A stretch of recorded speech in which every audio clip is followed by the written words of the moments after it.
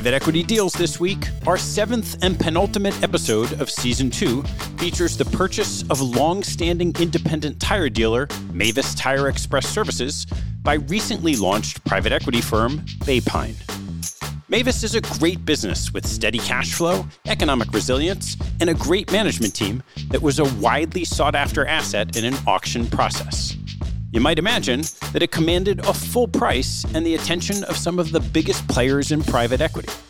So how did upstart Baypine win the deal, and what does it plan to do to make the deal work?